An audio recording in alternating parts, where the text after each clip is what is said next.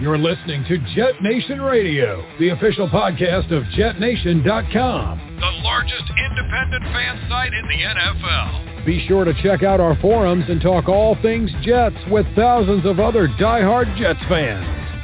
Now, to get you up to date on all the latest Jets news, notes, and quotes, here are your hosts, Glenn Naughton, Dylan Terriman, and Alex Varallo.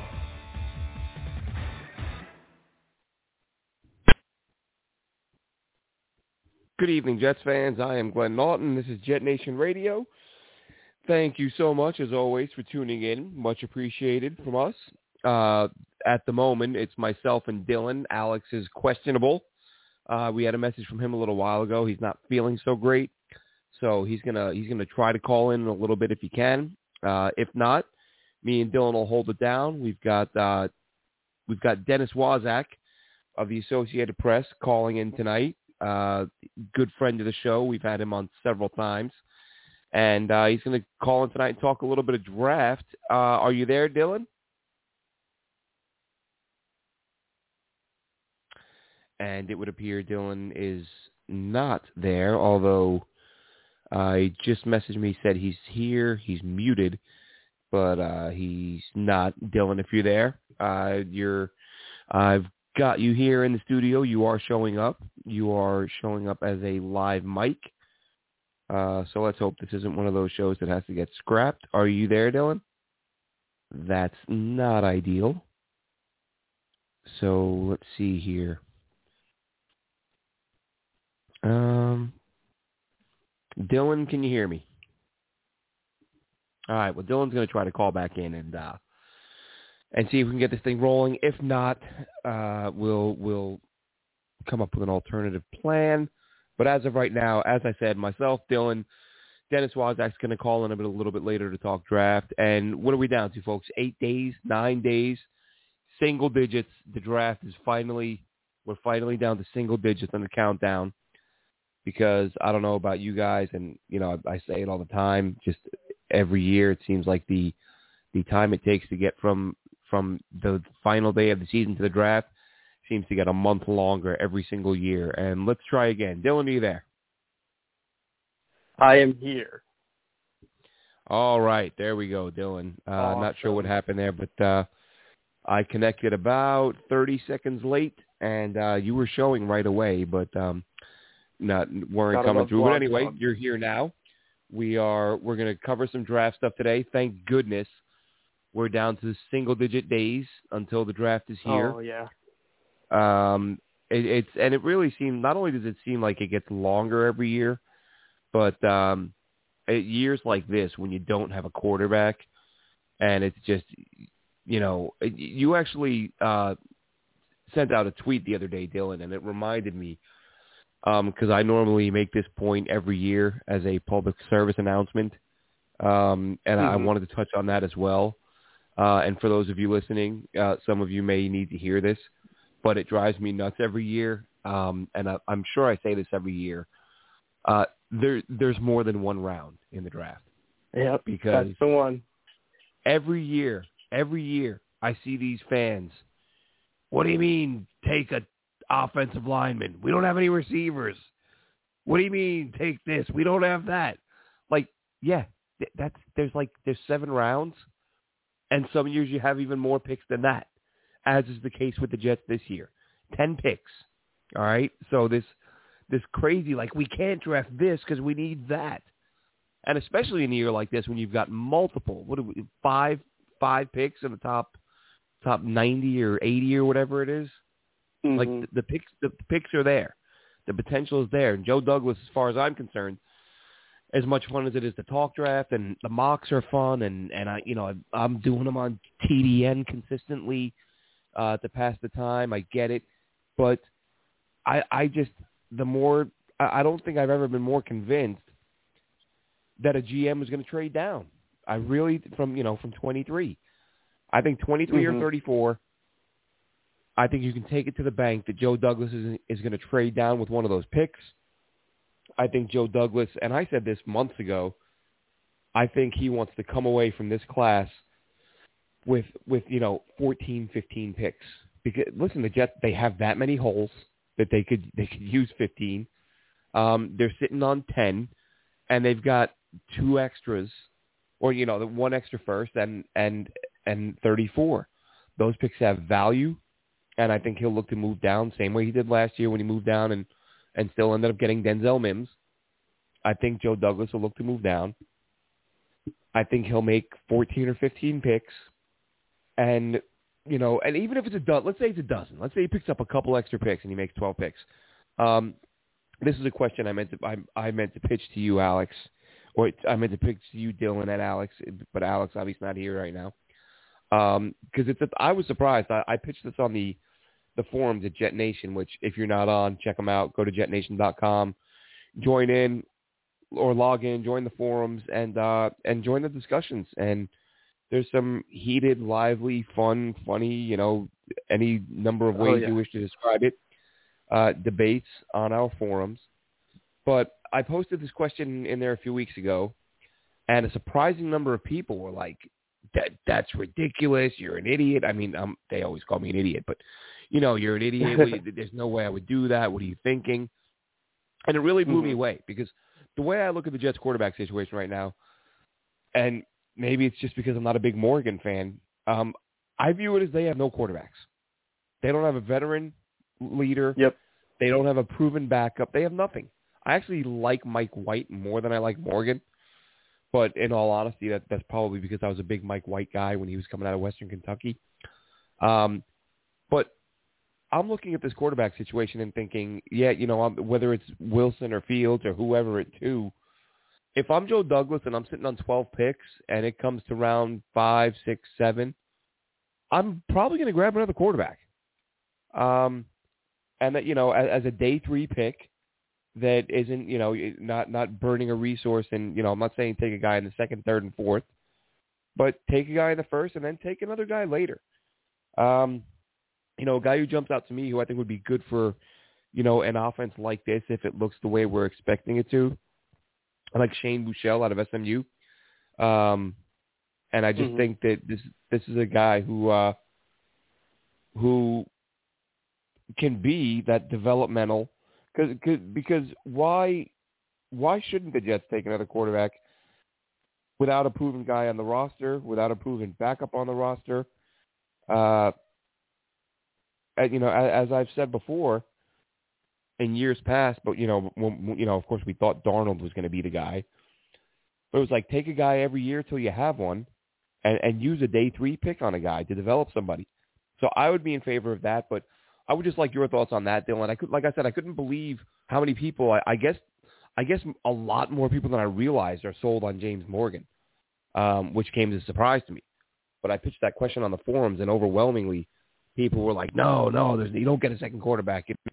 And I'm thinking, all right, if you got 13 picks, I would take 2 quarterbacks, but 2 each his own. But Dylan, would you consider another quarterback on day 3?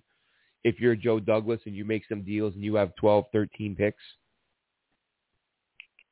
I think it's definitely worth a consideration, especially once you get into the day 3 value of the quarterback. I like Shane Buechele a little bit too. I haven't done too much work after like the top 6 or 7 quarterbacks, just because we don't think that the Jets will be in the market for any of those guys. But I absolutely think it's worth it. I mean, you look at a team like Buffalo, I know it wasn't the exact same draft class, but they just drafted Jake Fromm in the 5th round as just a developmental backup guy to Josh Allen. So if you can strike gold later on in the 3rd round and get another quarterback like a Buechele, there's, why not? I don't see why not. I think maybe a veteran option could be the better play so that your quarterback room isn't entirely young from starter down. But I mean, we saw names like Alex Smith, Brian Hoyer floated around. Obviously, Alex Smith retired. Brian Hoyer came in on a visit or was expecting a visit. Maybe the veteran option would be better than the rookie, but I think you should probably take a running back and a quarterback on day 3 of every draft, if not every other draft. So I can't blame Joe Douglas if that's his process. I'm not sold on James Morgan. I was rated really low on my board last year. Didn't do a ton of work on him, but then, you see the flashes, the big arm. I'm not entirely sold that he could be the guy if something were to happen to the starter. So definitely needs to be an option later on in the draft for sure. Yeah, I think the example that I always like, even if you want to make the case that he's been a bust to some degree, was when I remember the oohs and ahs when the Redskins took RG3 and Kirk Cousins in the same draft. And as it turned out, RG3 started out like a house on fire. But then, of course, the injury, and he was never the same. And then Kirk Cousins went on to become their starter. Of course, they let him walk, but it still showed that there was some value. It wasn't a bad idea to bring another guy in, if it was a little bit later in the draft. And like I said, we'll be joined later by Dennis Waszak of the AP, Jets beat writer, all around great guy. Dennis is a really good dude. I've had the opportunity to speak with him on many occasions at training camp, and just a good guy. Has some good insight, and he's going to go over a few questions that me and Dylan will throw at him in regards to the draft. What do they do with 23, and what are some of the drafts? What are some of the moves we might see from the Jets after the draft? So we'll discuss that later. But we're going to get into at the moment, Dylan. Let's go ahead and do, with the draft being as close as it is, some of our best and worst memories of the draft as Jets fans.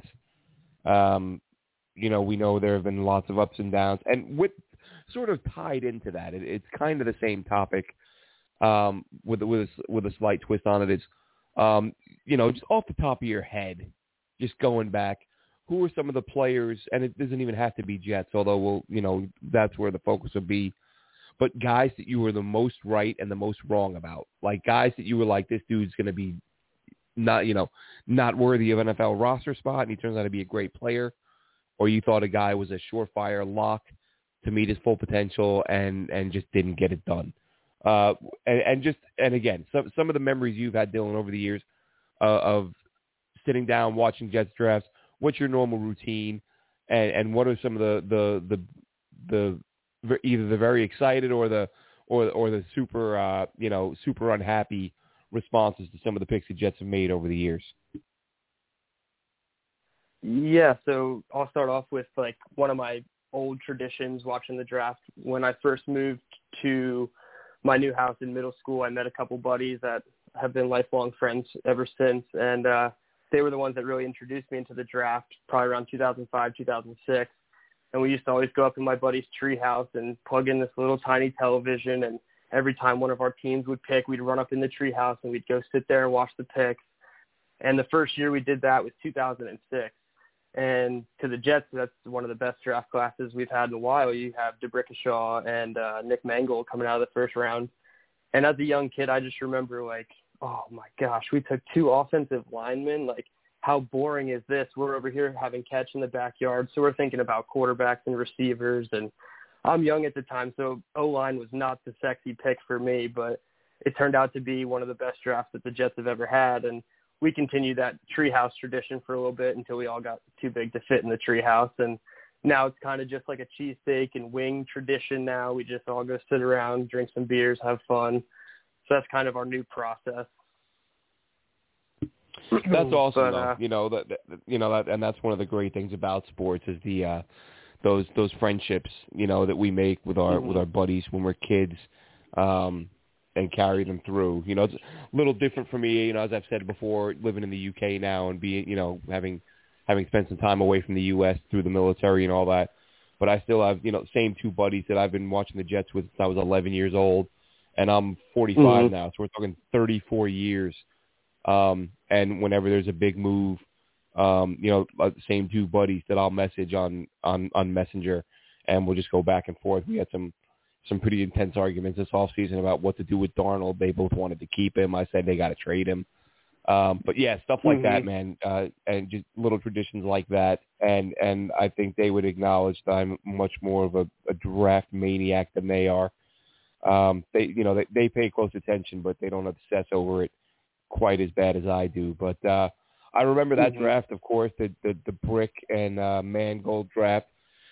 I remember that one well because I was that's when internet cafes were fairly new, and I had taken a World War II trip. I'm a huge World War II nerd, and this is back. I was stationed in Florida, but I had booked a trip to take a World War II trip to go from London across parts of Europe, France and Luxembourg and Patton's Grave and all that, ending up in Berlin.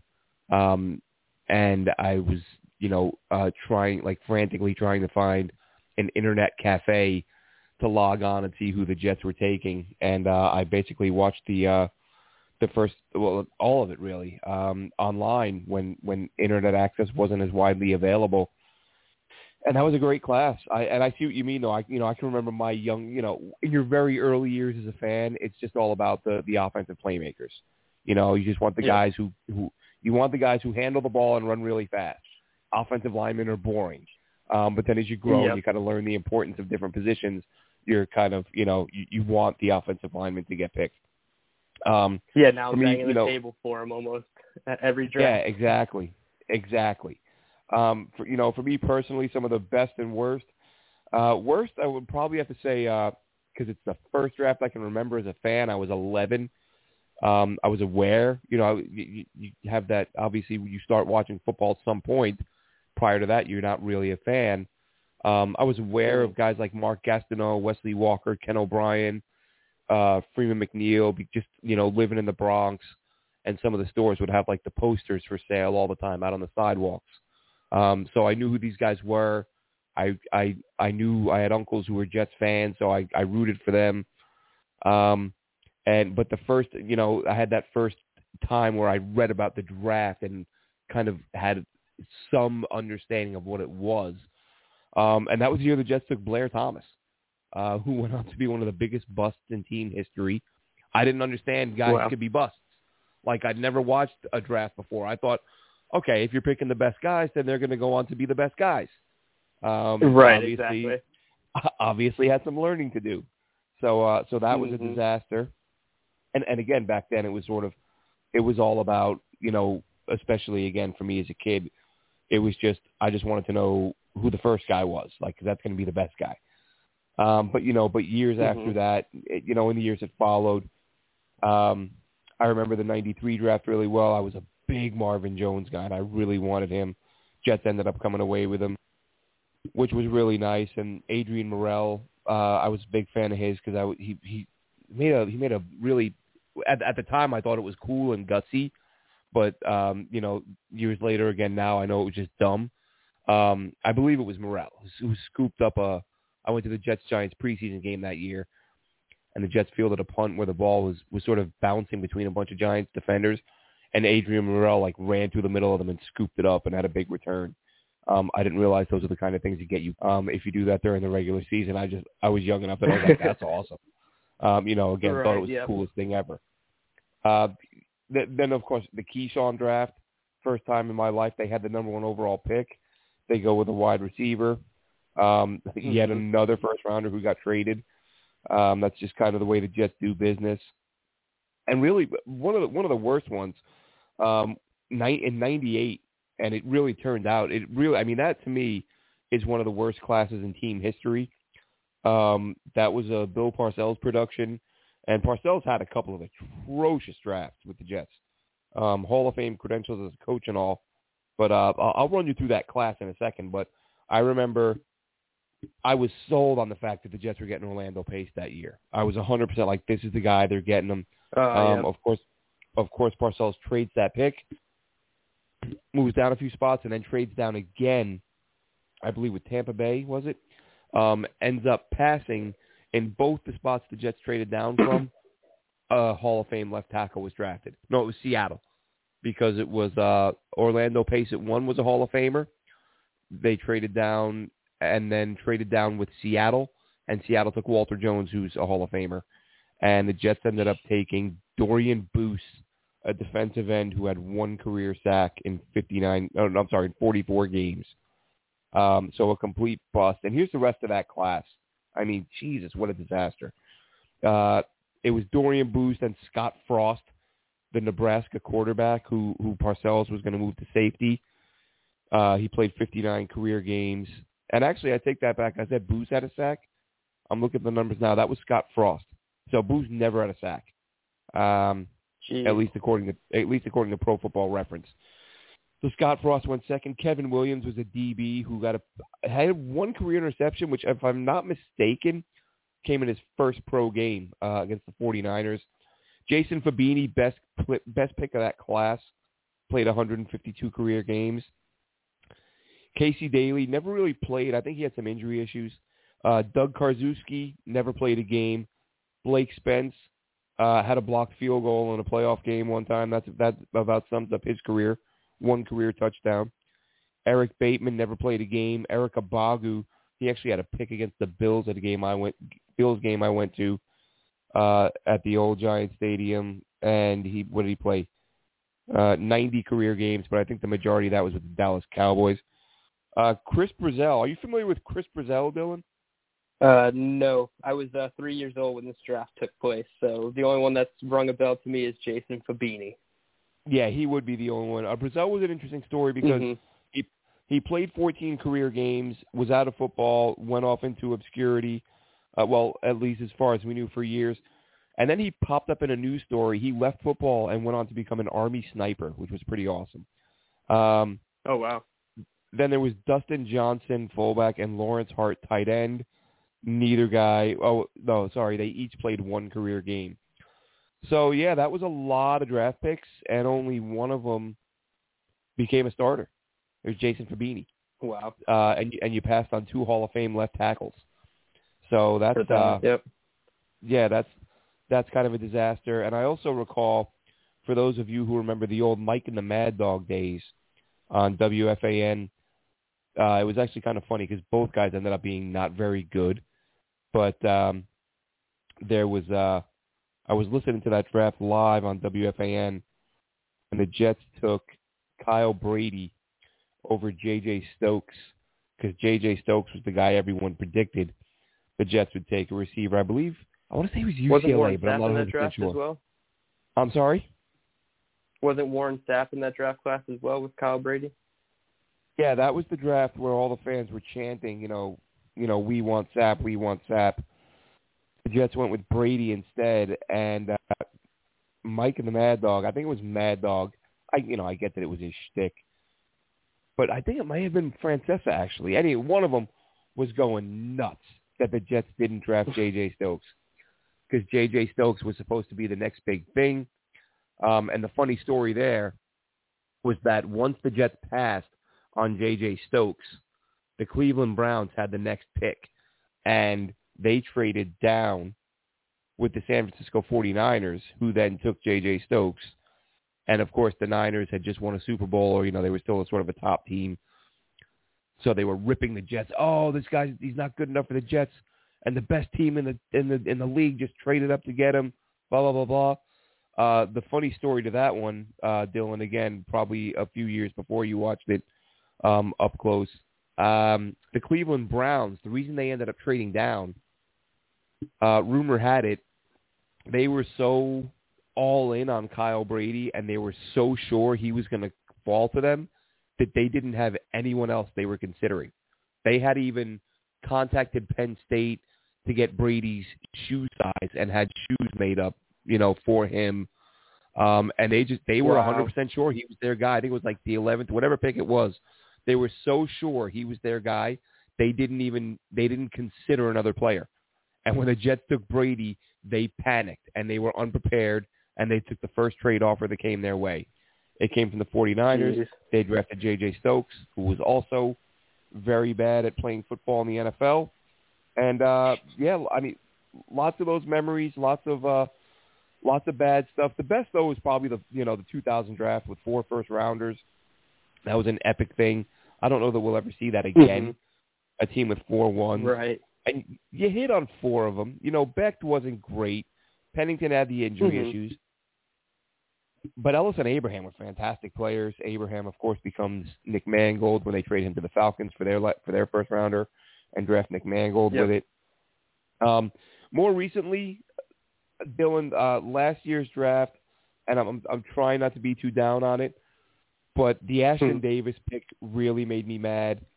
Until I've said this has happened to me a few years now, where I am so 100% convinced there is a specific position the Jets are not going to address that I do close to no homework on it. And it's happened a couple times now where they take a guy. Like it happened with Leo.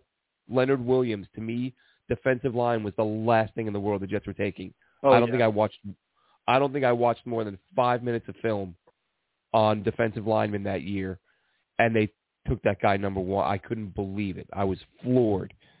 And then the same thing happened last year with Ashton Davis. I felt like you have Jamal, you have Marcus May. Even if you are taking a safety, you're not taking one before the 5th round. So I looked at a couple late round guys, and I was so pissed off when they made the Davis pick, and I knew nothing about him because I'd watched literally just I may have seen a couple minutes of him, if that. But then I start seeing all these people talk about what a great athlete he is, and he could be a corner. And then I was like, oh, okay, well now I'll ease up a little. If the Jets view him as a corner and that's where he's going to play, maybe they got a little steal here.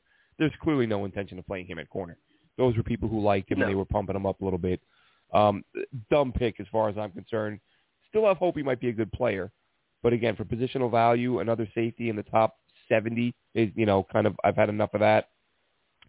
The P-Ryan I think that whole four picks in a row right there. Sorry to cut you off. I was going to say those 4 picks right in the middle of last year's draft are very big head scratchers with Davis, Zuniga, P-Ryan, Morgan, like, each one back-to-back when the pick came in, it's like, who is this guy? I don't know much about him. Why are we taking him such a high pick? Zuniga was 79th, and I thought that was a pretty big reach. And then, obviously, James Morgan, top 125, is just silly looking back on it. So that whole middle section of the draft, it's just real head-scratchers.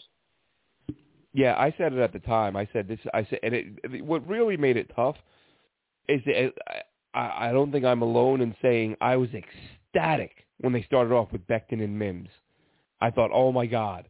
They just got a franchise tackle and a number 1 receiver to start things off. They're going to clean house this time. And I thought they're going to grab at least one more receiver in such a deep class. I thought they're going to grab at least one more offensive lineman. They did later. They took Cam Clark, who I was a big fan of going into the draft. P-Ryan, didn't care for him at all. Zuniga, he missed so much time due to injury. I didn't watch much of him at all. James Morgan, I actually when we did our mocks last year, the only reason I didn't mock him to the Jets, and I was going to mock him in the 5th, and it was only it wasn't even because I liked him. It was because the reason that I think may be the reason why the Jets took him is I saw the Jets had met with him a couple times, and I saw the Patriots had met with him a couple times. And I was like, oh, are the Jets going to try to play keep away with this guy? But I think that might be why. Which is funny because I think one of those picks is from, wasn't one of those 4th-round picks that one of the ones that New England traded up to select the tight end in the 3rd round? Because they gave us 2 fourths from last year's draft to move up to select the tight end. So that's funny that we turned around and used one of those picks to potentially block a quarterback from going to New England. It might be one of those guys, or one of those picks. But Morgan is a guy, like I'm just not sold on. Big arm, but he's one of those guys. At least when you look at him in college, he made a lot of big time throws in terms of just sheer distance. But a lot of them were those underthrown deep throws where it's a 50-yard completion, but if he had a little more on it, it's a 65, 75-yard completion where his receivers are having to slow down mid-route to let the ball come down to them. That doesn't go over so well on the pros. Listen, I understand it happens with every quarterback from time to time. I just felt like it happened a lot with Morgan.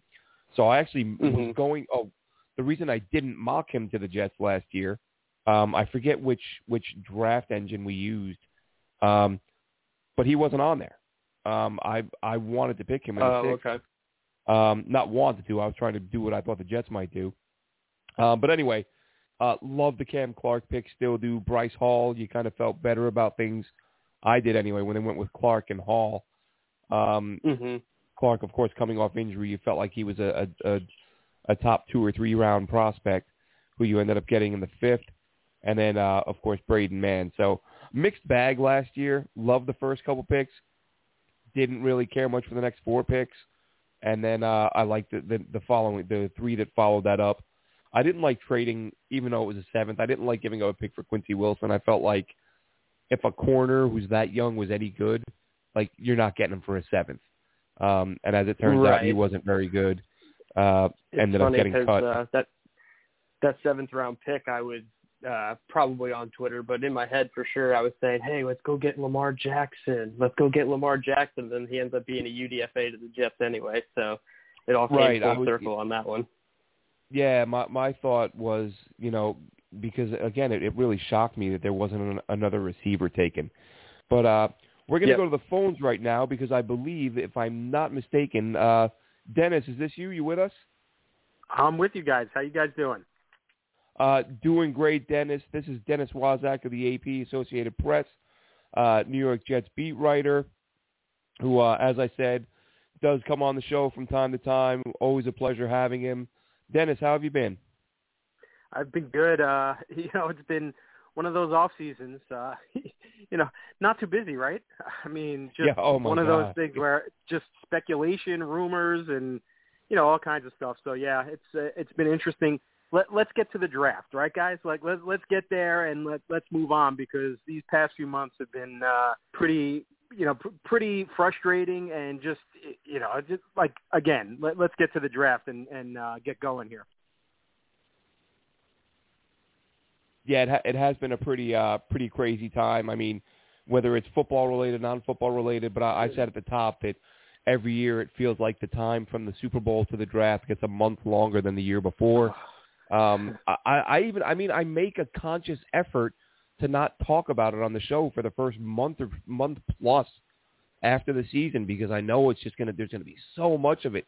And even still, by the end of it, I'm like, enough. I've had it. How many different ways, how many different angles, how many different players can you look at? But anyway, Dylan's going to kick us off here, Dennis. We're gonna pepper you with a few questions about the draft, about the post-draft process and things like that. So you can go ahead and kick it off, Dylan. All right, sounds good. Thanks again for joining us, Dennis. But with dust settling on the second overall pick, with the overwhelming consensus being Zach Wilson out of BYU, the fans have started to turn their focus towards that second pick in the first round, number 23 overall. So a bit of a two-parter, but is there any position groups or players that you specifically would like the Jets to target there? And have you also heard any clues or rumblings as to who they could be eyeing with that pick? I would say you have so many holes, right, on this roster going into the draft that they really need as much as they can. But specifically, I'd say cornerback, offensive line, some playmakers, wide receiver, running back, and outside linebacker, somebody who can get to the quarterback. But I do think at number 23, you have options if you're Joe Douglas. You have a potential to trade up or trade back, get more picks, that kind of thing. But if he sticks at 23, there could be some really intriguing players there who could spin and make impacts in their first year. And I think if you're looking at cornerback and you have guys like Asante Samuel Jr. and Greg Newsome from Northwestern, Tyson Campbell from Georgia, excuse me, and if you have a guy like Caleb Farley from Virginia Tech, that's a guy who might be there at 23 and you have to pounce on him, So I think there will be some pretty good cornerbacks at that number 23 spot. And at offensive line, now I think a lot of what the Jets do in the draft, especially in the early rounds, will help determine the fates of Alex Lewis and Greg Van Roten in particular, because if they can get upgrades through the draft, I think you might see some of those guys, potentially cut. But you look at some of these players like Wyatt Davis from Ohio State, Ben Cleveland from Georgia, Elijah Vera Tucker, who probably wouldn't be there at 23, but, maybe Joe Douglas likes him and wants to move up. So, I think you have those options there. And that's what makes this intriguing, right, guys? You have all of these holes, so to speak, on the roster and at certain spots that, you don't really need to pigeonhole. It's like you really can. You know, we hear it all the time, the best player available, you know, all of that. But whatever you have on your board at that point, if you're Joe Douglas, whether it's an offensive lineman, cornerback, an edge rusher, you can really feel good about taking that guy. I mean, if the guy from Notre Dame, Owusu Karamoah, if he's there, that might be a guy that you add to that defense. So my thought would be that they will take a corner with that number 23 spot. And I think just based on what you've heard, especially if you have, if you have that quarterback with the number 2 pick, and then one of your big holes on the defense is in the secondary, a corner. If you add a guy who can come in and start right away, well, man, after what you did in free agency up front and added to that defensive line, all of a sudden you've got a really, potentially solid, really solid defense. Now, the question, like we've always had with the Jets over the last few years, has been the offense, and they need weapons. So you wonder if Devontae Smith or like Jalen Waddle fall to that far down, and that would be a guy that they would add to that receiving core. But long story short, I think they go corner at number 23 if they stay there. And you mentioned Alex Lewis and Greg Van Roten as potential replacements via the draft, so that'll lead me into the next question. Are there any other moves that you could see the Jets making in that additional wave of free agency post-draft that could be potential cap casualties along with a Lewis or a Greg Van Roten? I think those are the main guys. I think some people have mentioned George Fant, and I think part of his contract is already guaranteed. That's kicked in. So I don't think that he would be a potential casualty after the draft because of that. Plus, he's got some versatility to him, and he could be a backup. I think they like him. I think they like his athleticism. I think he could be upgraded, through the draft. But if not, I think they're okay. Connor McDermott, one of those guys.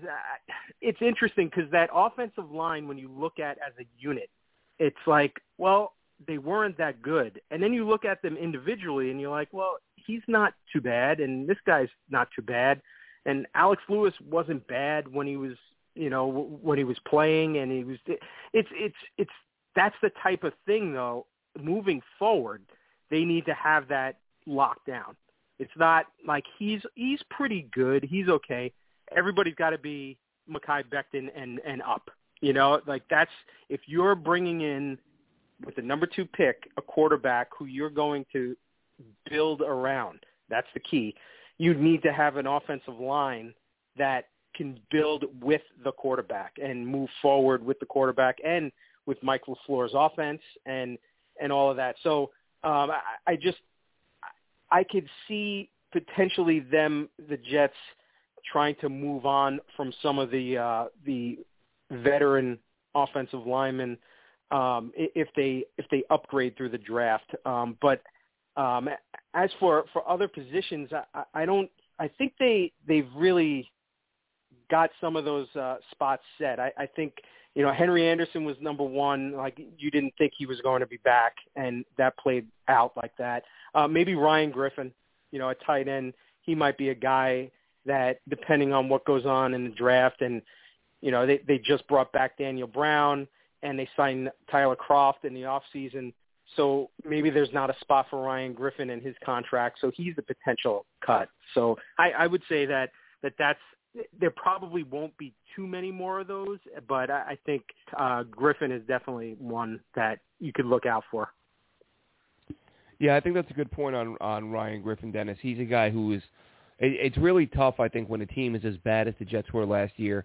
It's hard to evaluate anyone fairly because the whole thing was just a disaster. Yeah. But Griffin really – I mean, specifically him, just different guy, invisible. He's one of those guys that – you look at the fact that he had, 8 or 12 catches, and even that seems like a lot. Like, I can't remember one. I can't remember one catch from him last year. He really was invisible. And not a ton of money, but still, to pay a couple million for a guy who did so little, you could see them moving on from him. But we've talked about the fact that Wilson is likely the pick at 2. He's the guy that he's the Vegas odds-on favorite. You're now starting to see him to the Jets in almost every mock, whereas before there's a little more variety with the other quarterbacks. And there's a lot. We see it every year. These quarterbacks they're under the microscope. They're getting picked apart. One day they're great. The next day there's question marks. We've seen people question Zach Wilson's commitment. He's a spoiled brat. He wasn't a team captain. He's not a guy you want leading your team. Then Justin Fields, we hear, Orlovsky says he's hearing that he's, last guy in, first guy out, questionable work ethic. And if you've been following long enough, we know that sometimes stories come out from teams that want the guy. Like maybe somebody wants Fields at 8 and they don't think he's going to fall. So they're like, hey, Jaworski, or hey, whoever, hey, Orlovsky, we don't like this kid because of XYZ. You can share that quote. Now, I don't know how many teams are rearranging their draft boards based on rumors being shared by ESPN analysts, but Fields has gotten through the ringer a little bit, Wilson a little bit. We saw a little bit of it for Trevor Lawrence this past week because his dad said he's not, he's not a super competitive guy, which I think is something probably taken out of context. I don't think you get to the point Trevor Lawrence has gotten to if you're not a super competitive guy.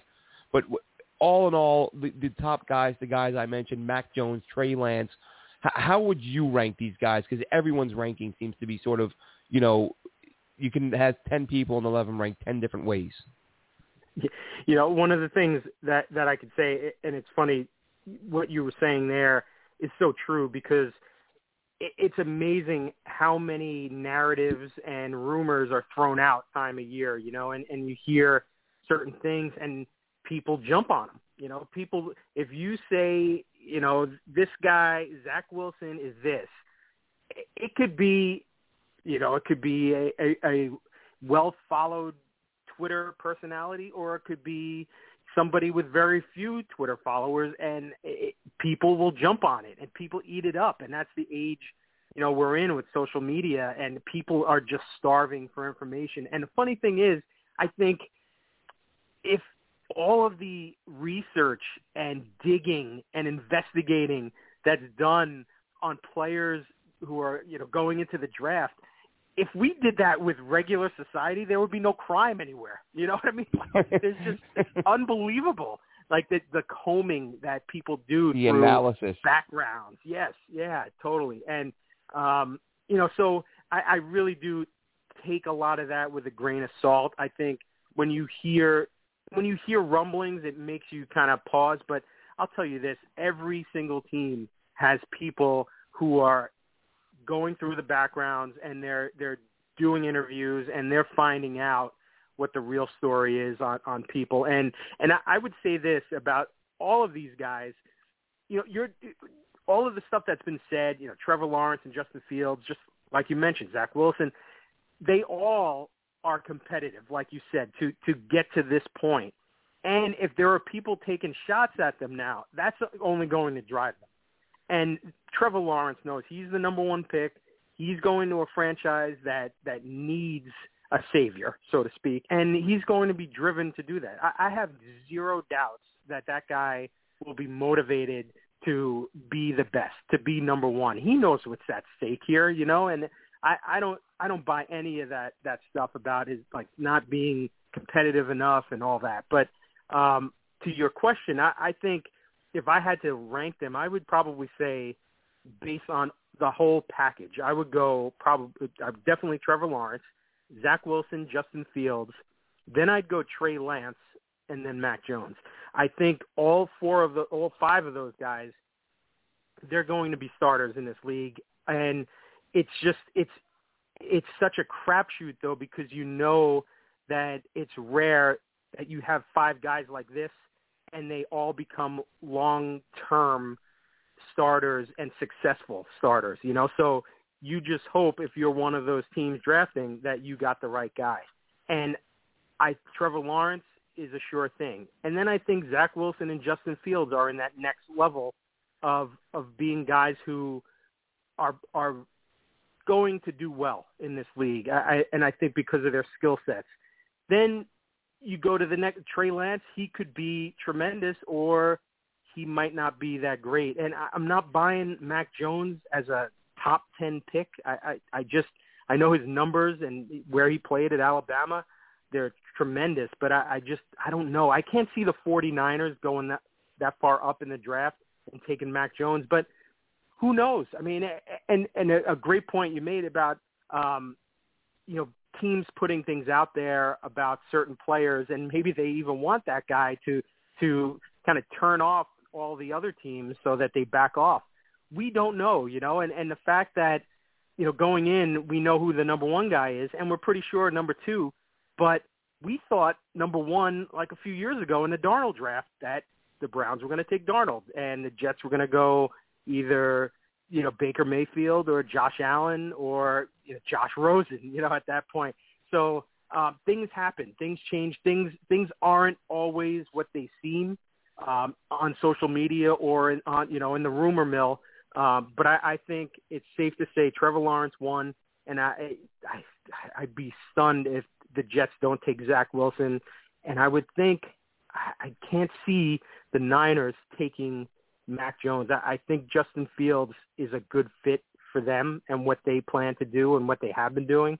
Even though there's been some, change in the office, I see that happening. So that would be my ranking: Lawrence, Wilson, Fields, Lance, and Mac Jones. Yeah, funny enough, having said everyone's got them different, that's how I'd rank them myself. Lance worries me because of the lack of pass attempts. I do think that's, to only play one full season of college football and to do it at North Dakota State. For as many people, who worry about Zach Wilson, he played a handful of big time schools, who maybe not have been at their best, but he still played at USC. He played at Tennessee and won both those games. He played Washington, lost that one. He beat UCF with a few key players opting out, so that one not as strong as it looks on paper. But even still, he had some of those big time programs on his schedule and played 3 seasons, 30 games, whereas Lance, has played a handful of games, has fewer than 300 attempts, and all of it, at that level. So, but at the same time, though, you see the arm strength, you see the electricity. He sort of, I know there are a lot of quarterbacks who can run now, but not a lot of guys who can run as well as he does. He's in that sort of Lamar Jackson, like Michael Vick echelon of just, explodes on that first step, and defenders are going to have a really hard time getting a hand on that guy. It's just a matter of when is he ready to start. We had this discussion earlier, Dylan, you, me, and Alex on a chat where, for a guy to throw 220 passes at North Dakota State, like, when is he ready to become an NFL starter? As a matter of fact, I listened to Albert Breer's podcast the other day. He had Trent Dilfer on, and they said, that guy needs to sit minimum 1 year. But that just doesn't happen nowadays with top 5, top 10 quarterbacks. So what do you do if you take a guy who really needs that time? But right. And that's a good point too, because kind of like what I said with Lawrence and Fields and Wilson, I think those are the guys. If you're one of those top 3 or 4 teams, if you pick one of those guys, it's hard to second guess that.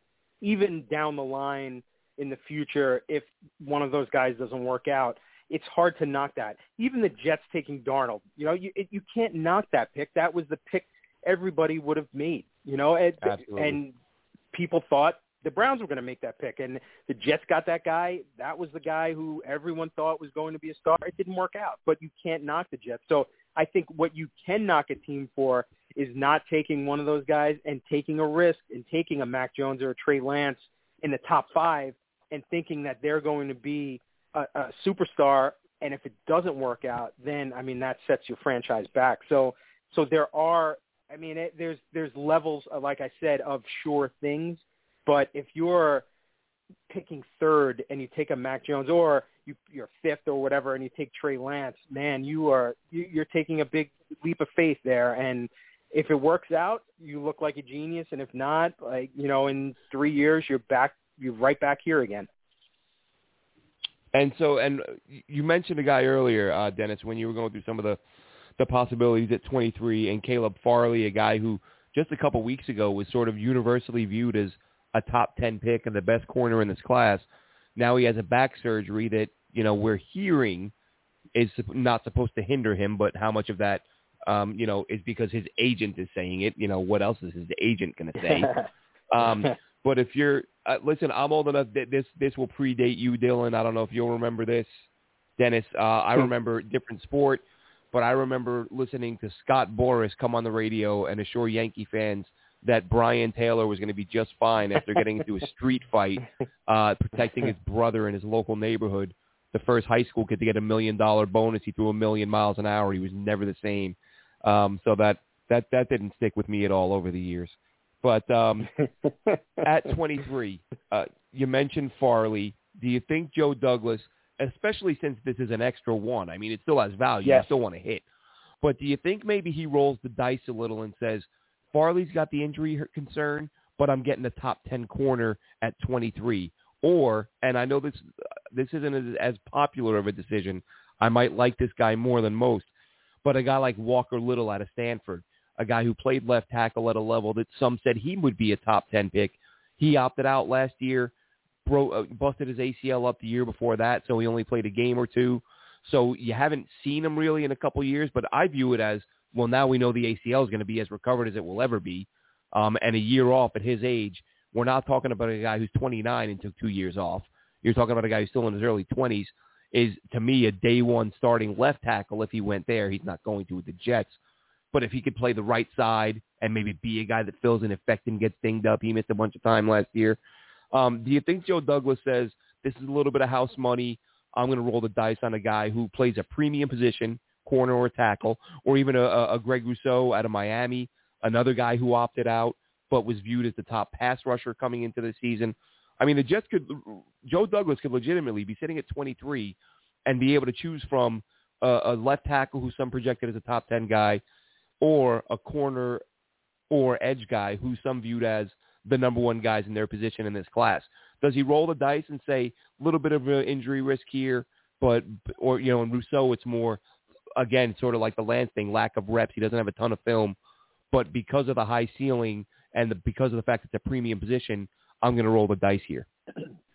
Yeah, I could certainly see that, and especially just as you said, it's an extra, so to speak, number one pick, a first-round pick. So they have some room to deal with, with a guy who's coming off an injury or is coming off of a layoff from playing, that kind of thing. Farley in particular is a guy who intrigues me, and if he's there, I would take him if I was the Jets, because he's a guy who could potentially start in week one if he's healthy enough. And I mean, they will know, or they will think they know how healthy he is, and it hasn't prevented the Jets in the past from taking players who have been injured going into the draft and that kind of thing, but it hasn't worked out that well. And think about it, they've taken guys later in the draft, Bryce Hall, Bless Austin. There have been some other guys over the years that they've taken a chance on, that guys that have been hurt. There was who's the defensive back a few years ago from Michigan? I think it was. His name escapes me. The tall lanky yes. kid. I know. Yes. I know who you're talking about. It'll come to me in a minute. So it's one of those deals where they took a chance late rounds, but here's a chance for them. All Jeremy three Clark. of those guys. Yes, Jeremy Clark. Thank you. So I mean, it hasn't worked out great with all those guys. We'll see. Bryce Hall. Bless Austin was starting, and you might see both of those guys as potential starters, but I think they still want that upgrade. And I think Caleb Farley would be really just a tremendous addition to that secondary. And just the athleticism, and people say, he's just scratching the surface of his potential. And, if they're convinced that back is fine, it would be hard to pass up on him. Walker Little, I think, the Jets need offensive linemen who can play and who are healthy and they know aren't injury risks. And I think that might be a little bit of a red flag for Joe Douglas in the first round to take a guy like that. Knowing that if we're going to upgrade our offensive line and plug some guys in, a guy that has an injury history, that might not be the thing that they want to do, at that spot. A defensive guy who comes off the edge and Rousseau like that. Yeah, that I could see that happening too. So back to the original question, I definitely think Joe Douglas would take a chance on some of these guys at number 23. And even if Caleb Farley doesn't start right away because they have a couple of options to start off the season with, like I mentioned, Bless Austin and Bryce Hall, and they know that in their projections he will be a starter and he'll be a good starter.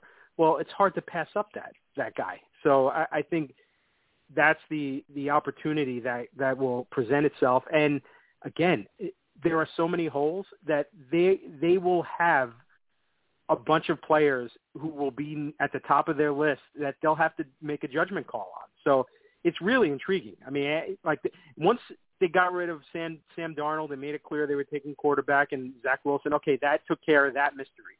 Now that number 23 pick, it could go any way, and any of these guys that we've been talking about could go there. So, but if Farley's there, it would be hard for me as a GM to pass on him, just knowing the whole package of what he brings. And I mean, just the talent and knowing that he could be a guy for the long run, maybe not weeks 1, 2, or 3, but for seasons way beyond this one.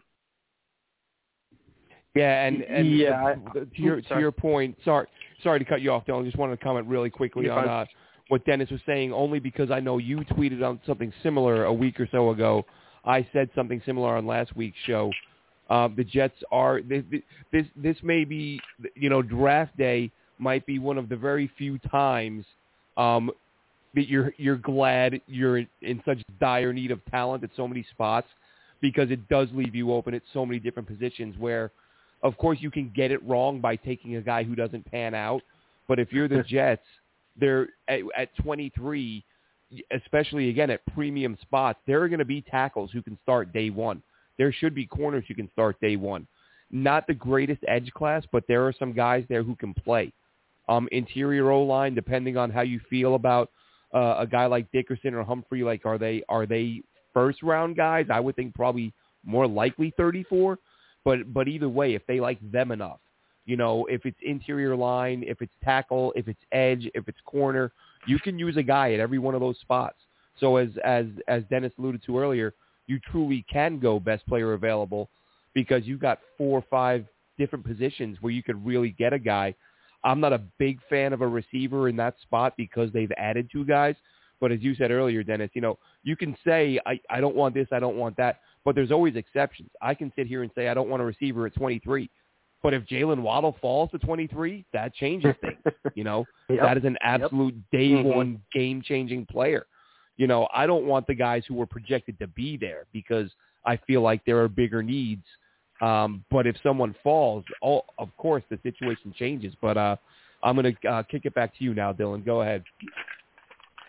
Yeah, I think just following up, I think the Jets are in a win-win situation with 23 and 34. Obviously, they could get the pick wrong as far as the player panning out, but there's not many positions that should make Jets fans upset with the amount of holes that we have there. Yep. But going back to the cornerback talk, could you see a reunion of Richard Sherman and Robert Saleh post-draft if the Jets fail to solidify the cornerback position in the draft? Say they'd miss out on the run on cornerbacks in the first round and Farley's not there, or they just say he's medically not a fit for them. Do you think that they could grab a veteran like Sherman in the beginning of May?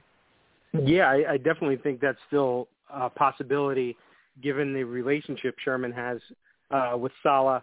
And, I think one of the things I heard early on was that Sherman probably would want to stay on the West Coast. He would want to stay near family and that kind of thing. But knowing that, if he goes into May and he still doesn't have a team, well, if he still wants to play, he'll have an opportunity somewhere, and he might want to go where he knows the scheme. He knows what is expected of him, and he'll come in and be a leader wherever he goes, and especially a place like the Jets, if he comes to, New York, you wonder how much he does have left.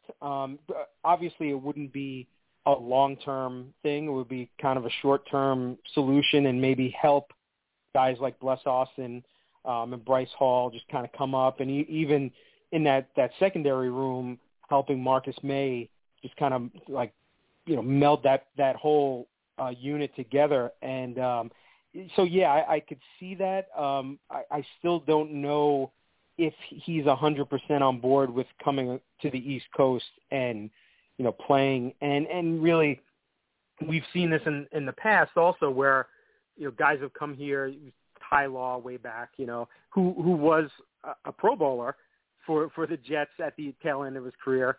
And we've seen, other players come at the end of their careers, and it's just, I feel like they're trying to do something different now. They're trying to really establish a young core of players. So it's still probably like 50-50 on a Sherman coming out here. And if they go early at a cornerback, then the answer to that question was that they don't really want Sherman, here. Like, that's not a fit. So I guess we'll see. But I'd say it's 50-50 at this point. Yeah, it's funny that excuse me, sorry, swallowed wrong. It's funny you mentioned the Sherman thing, because the draft strategy has always been build through the draft and then supplement in free agency, and you see the NFL kind of shifting to, all right, let's hold out on veterans until the draft, and if we still can't get the guy, we'll go after the veteran like that, like we saw with Joe Flacco and Frank Gore. Obviously those didn't pan out, but I think you start to see a similar trend with veterans waiting until the start of the summer to sign with teams. But just switching back to the quarterback talk, I just wanted to get your perception on how you thought Joe Douglas handled the Sam Darnold trade situation. Do you think that he could have waited any longer to trade him, maybe squeeze out a little bit more value, maybe draft weekend, or do you just think the compensation was fair for what they got already for him? I think that's a good question, because I think when you look at the compensation and you see that they got a 6th rounder, a 2nd, and a 4th next year, that's pretty good. That's pretty good, because based on the quarterback's body of work, Sam, look, he has all the potential in the world, and people love his character, obviously.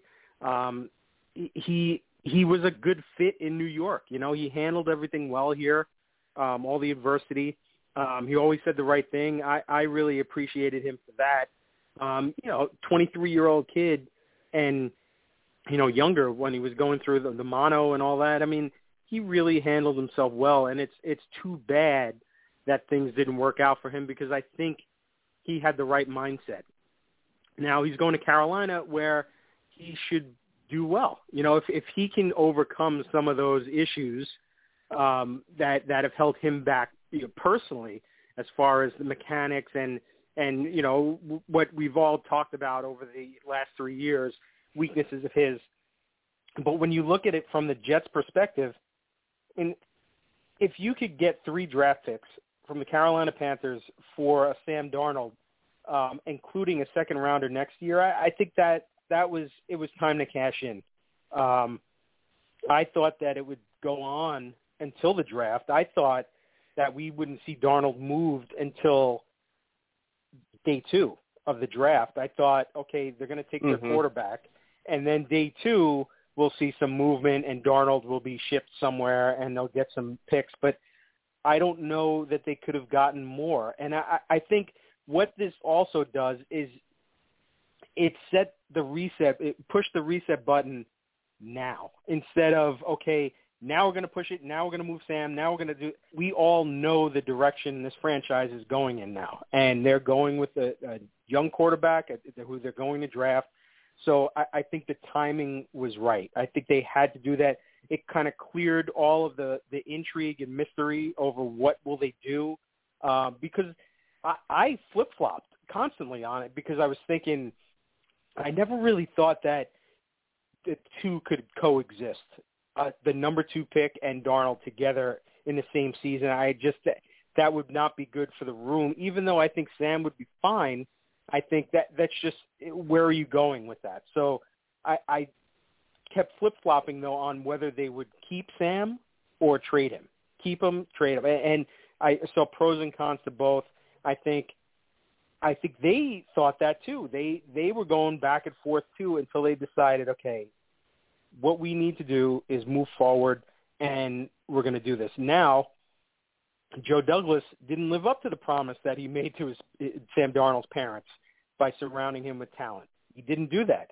Well, now he's got to do it with whoever it is that they draft. If it's Zach Wilson, which it looks like, well, he needs to surround him with talent, or Joe Douglas is going to be out of a job in a few years because this team's not going to be able to win with a kid trying to lead a team that doesn't have enough talent. We see it over and over again. And I know if you guys go back to the Mark Sanchez days, if they had just kept some of the core on that offense and built, I think you could have seen some consistency instead of like kind of the cliff that the team fell off by not having Sanchez in particular. Yeah, I mean, he wasn't the most talented guy, but he was able to do some things, and you saw with the running game, the whole ground and pound, like, you know, we saw those years. So it's on Joe Douglas to right the wrong that he had with Sam Darnold by surrounding whoever it is, and really, you know, with the talent, and really starting up front with that line, making sure that it's not just a patch a hole line like it has been the past few years, but when you go into this season with this offensive line, those 4 or 5 guys will be the guys moving forward with the quarterback who will be playing behind them. So I think, yes, the Jets got a good amount for Sam Darnold, and the timing was right to part ways when they did. And I'm not sure, like I said, if they would have gotten anything more than this at the draft. Maybe a desperate team gives them, you know, maybe a 5th rounder instead of, you know, a 6th or something. But I think Douglas did well with that move for all of those reasons I mentioned. Dennis, just want to say thank you so much for joining us and being so generous with your time. It's really appreciated. Always love having you on. No music questions this time around. Only other than how ready are you for concerts to come back and see some live music? Oh man, I can't wait. It's one of those things, you know, going to concerts, going to shows, and just the energy and the vibe. You know, it gets you going, and you just miss that sometimes. But I don't know if you saw, I tweeted recently that I listened to the new Tool album. It's not so new anymore. It's probably like a year and a half old now. But I finally sat down and listened to the whole almost 2-hour album from start to finish, and it's just like, wow. And you forget like how good some of this music is. You know, just seeing it live and seeing different bands and that. Yeah, man, I'm ready. I'm ready to roll. I hope you know, we're able to do that, and we were seeing it at ball games, you know, and arenas. Yep. So you would think that concerts are going to be coming up soon too, that, you know, they'll have, you know, a limited amount of space and amount of concert goers and stuff, but we'll be able to do that. We'll be able to start seeing bands again and live music. So, yeah, man, I can't wait. Yeah, I know a time or two for me during lockdown, I may have had a couple of evenings where I had a couple drinks and went onto YouTube to find a concert that I was actually at to watch it, and yes. and kind of, I'm like, this is as close as it's going to get. I'm going to relive this through my TV and have a couple of beers, and you know, we had to cancel Guns N' Roses and Green Day during lockdown, and I know a bunch of people had to cancel a bunch of stuff. Guns we're all. Guns N' Roses was the last show that I saw. Guns N' Roses was the last show I saw before. It was at the Super Bowl. Down in Miami. They performed the day before. Yeah, and it was of all people, Snoop Dogg opened up for Guns N' Roses. Oh wow, that's cool. I didn't realize that. They had so many different opening acts for that tour. It was it was kind of ridiculous. But I'm not sure I've seen that with another band, and yeah, kind of bummed out. They were supposed to be returning to London this year, 2021, and then they announced the other day they pushed it back again to 2022. So, wow. But yeah, but I'm ready for it. But again, thanks so much for coming on, Dennis. Hopefully get you on again at some point during the season, and hopefully we're talking about some of these actual draft picks, playing some quality football. No doubt about it. Well, I appreciate you guys having me, and you guys do a great job, and it's about time Jet fans are able to start celebrating again, because it's been a long time. So, and I think certainly has. They know it. the franchise knows it. They need to get the job done now. So, and I think you guys can have some trust in Joe Douglas. I think he knows what he needs to do. So we'll see over the next, week, 10 days, we'll see, there could be a major upgrade, a major improvement to this roster over the, the 10 picks or maybe more, that if they get some more. So we'll see what happens. All right, Dennis, thanks again for joining us. That is Dennis Waszak of the Associated Take care, Press. Dennis. Thank you. You got it, guys. Take care. Take care, Dennis. As I said, Dennis, friend of the show. We try to get him on whenever we get the opportunity, of course, without inundating him with requests, because he's got a lot to do, AP reporter. And as I said at the top, had the opportunity to meet with Dennis a few times at camp. Really good dude and fantastic taste in music. So moving along, Dylan, to as we said at the top, we're going to cover some of some day 3 undrafted free agent type players who we like. I know they don't grab the headlines, and they're not. I don't know what it is, Dylan. For me, I look back, and maybe again this is just me being kind of a sports nerd and never growing out of the part where I love the process. I love the development of the guys who, especially the guys who aren't supposed to make it. I can remember as a kid, I used to be a huge, crazy, insane baseball fan. And, man, getting the Sunday New York Daily News when they would have the Yankees minor league box scores or stat lines. And that back then, that was it. That was your only link to how the guys in the minors were doing. And I used to love it. I couldn't get enough of picking out the names, seeing who was playing well, and wanting to see these guys develop and come up through the system. And I'm the same way with football. I want to see guys, as I said, especially these these late round undrafted players who aren't supposed to make it, just basically beating the odds to become a good player for your favorite team. The Jets don't see it nearly enough, but I took some time this week. This week for me was a lot of looking at guys, who different boards. I went to TDN, and I started at the 300th ranked guy. And just started going down from there and probably looked at 40, 50 players. And, I literally, that was all I did for a few days. And some of it was ridiculous because some of these guys, they played so little. I'm having to watch, there were a couple players I find myself I just watched 40 minutes of this guy to find him making a couple of plays to see what he's capable of. Because some of them are backups. Right, yep. You got to, is he on the field? He's not even on the field right now. Let's skip to the next play. Okay, he's still not on the field. Skip to the next play. Okay, there he is. He didn't do anything. Especially, what's frustrating is when you're trying to watch an O lineman, and you have a lot of these zone blocking schemes, and oftentimes a defender won't even enter that guy's zone, and all you're seeing is you're just watching him come out of his stance, pop up, backpedal, and then the play's over, and you get 10 of those in a row, and it's could someone please engage this guy so I can see if he can play football? So it drives me a little bit crazy sometimes, but I'll just go through. Do you have a few names you want to do? You want to go? I'll do a name, you do a name, or do you want me to just do a chunk of names and then? Yeah, I have a solid list of about 5 to 3 that I feel pretty comfortable about. Okay, why don't you go ahead and get us started with one then? All right, so the first one I have is a wide receiver. I think all 3 actually are all offensive players for me. It's Jalen Camp from Georgia Tech. I looked similar to you. I was using rankings lists that went down into the 2s and 300s. I didn't go as far down as 300 plus, but I stayed in that 240 to 280 range of players. Jalen Camp came in at 297 on a top 300 list that I saw, so I went all the way to the bottom for him. He's 6'2", 187. He ran a 4.43. He had a 40-inch vertical and 30 reps on the bench. Georgia Tech wasn't really the ideal offensive system for him. Last year in 9 games, he had 27 catches for 417 yards and only 4 touchdowns, which was the bulk of his college production right there. He had under 800 total receiving yards over 4 years.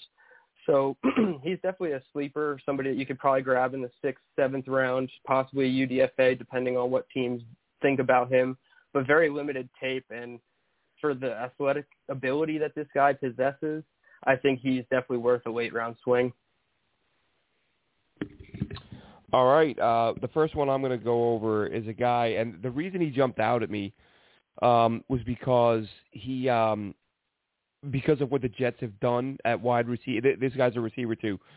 Because of what the Jets have done at wide receiver and adding guys, whether it's drafting Mims, signing Davis, they seem to be going for these guys who, not only guys with strong hands, but guys who are just physical players all around. Even when the ball's not in their hands, they're looking for somebody to beat up. These super, aggressive blocking receivers who can also catch the football. And a guy that I hadn't really heard of till I dug down into the 300 and ups. Let's see, Ben Skowronek out of Notre Dame. Big guy, 6'3", had some interesting game. Had a game against, I want to say, Boston College, where he had like 3 touchdowns. Had a huge game against Pitt where he made a great contested leaping catch, kind of lost his balance for a second, regained it, and went the distance for a 75-yard touchdown. So, again, there'll be some issues. These guys, there's a reason why they're ranked in the 300s. Like there are some questions. Yeah. Is he fast enough? Is he explosive enough? That's something we'll only know over time. He was a transfer from Northwestern, played pretty well there. I didn't watch any of his film there, but he had decent numbers. So I think Skowronek's a guy. And actually, after watching him, because I'll look these guys up, I'll look up their numbers. Then I'll take to Twitter to see if there's any guys, any analysts or draft guys who I respect who comment on them. And I believe it was Daniel Jeremiah who tweeted out earlier this offseason a clip of him just burying somebody as a blocker. That same thing that was kind of jumping out. I hadn't seen this particular play, but I'd seen a few where he threw some really impressive blocks. And he just said, looks like this kid Skowronek, kind of enjoys the blocking aspect of his game. And he really does. So he was the guy, again, big target at 6'3", made some plays as a receiver, and is a guy that if you've got him on the field, he's going to kind of match what some of the things the Jets have added this offseason in being a receiver who can is willing to bury some defenders. So he's my first guy. Who do you got next, Dylan? Yeah, sticking with offensive playmakers, my second one is a running back out of Iowa State, and that's Kune Nwangu. He has very limited production, only 143 career rushes. I believe that was over 3 or 4 seasons in college. But he's 6 foot, 212 pounds, and I have 2 sets of numbers on him, and I'll read you the top set, which are quote-unquote worst numbers. But he ran a 4.31 40 and a 6.83 3-cone. So you put those together at the size that he is, and I don't think that the limited production should scare anybody away from taking a swing on this kid late in the rounds. I was only able to watch one game on YouTube of him, just some cut up of, I think, against Oregon. But you see a little bit of the hesitation behind the line, but when he bursts through that hole, he's going to make an 8, 10, 12-yard chunk play happen. So I really like what I saw out of Nwangu. I've seen him on a couple boards. I didn't see him on this particular top 300, so I had to go to Dane Brugler's athletic guide to find him. He's number 16 on his running back ranking, so he's pretty far down there, and I believe it was a 6th and 7th round grade on him. Yep. So again, just another playmaker with the athletic ability that shouldn't be passed up and let go to UDFA. All right. The next guy I'm going to highlight here is a guy, again, I'd not seen at all until this past week, and I sent you and Alex a couple clips of him because he just his overall skill set was really impressive as a potential sort of fullback / backup running back. Garrett Groshek out of Wisconsin. Mm-hmm. I hadn't seen him before. Guy 6'2", 6'3", 220. Ran, I think, a 4.6, but he, to me, looks a lot faster than that. Good first step. And what really jumped out at me was a guy for his size and his feet. Like, the way he was, he would hit the hole. There'd be defenders on the ground, and he'd, easily just, quick feet, hop over them, keep going without breaking stride, and caught the ball really well, which surprised me. It was only one play, but of course, I didn't watch. I don't watch 10 games on these guys. I watch, depending on the player. If you see a ton of one guy in 2 games, I might watch 2, but I try to do 3 or 4 games. So I think I watched 3 of his games.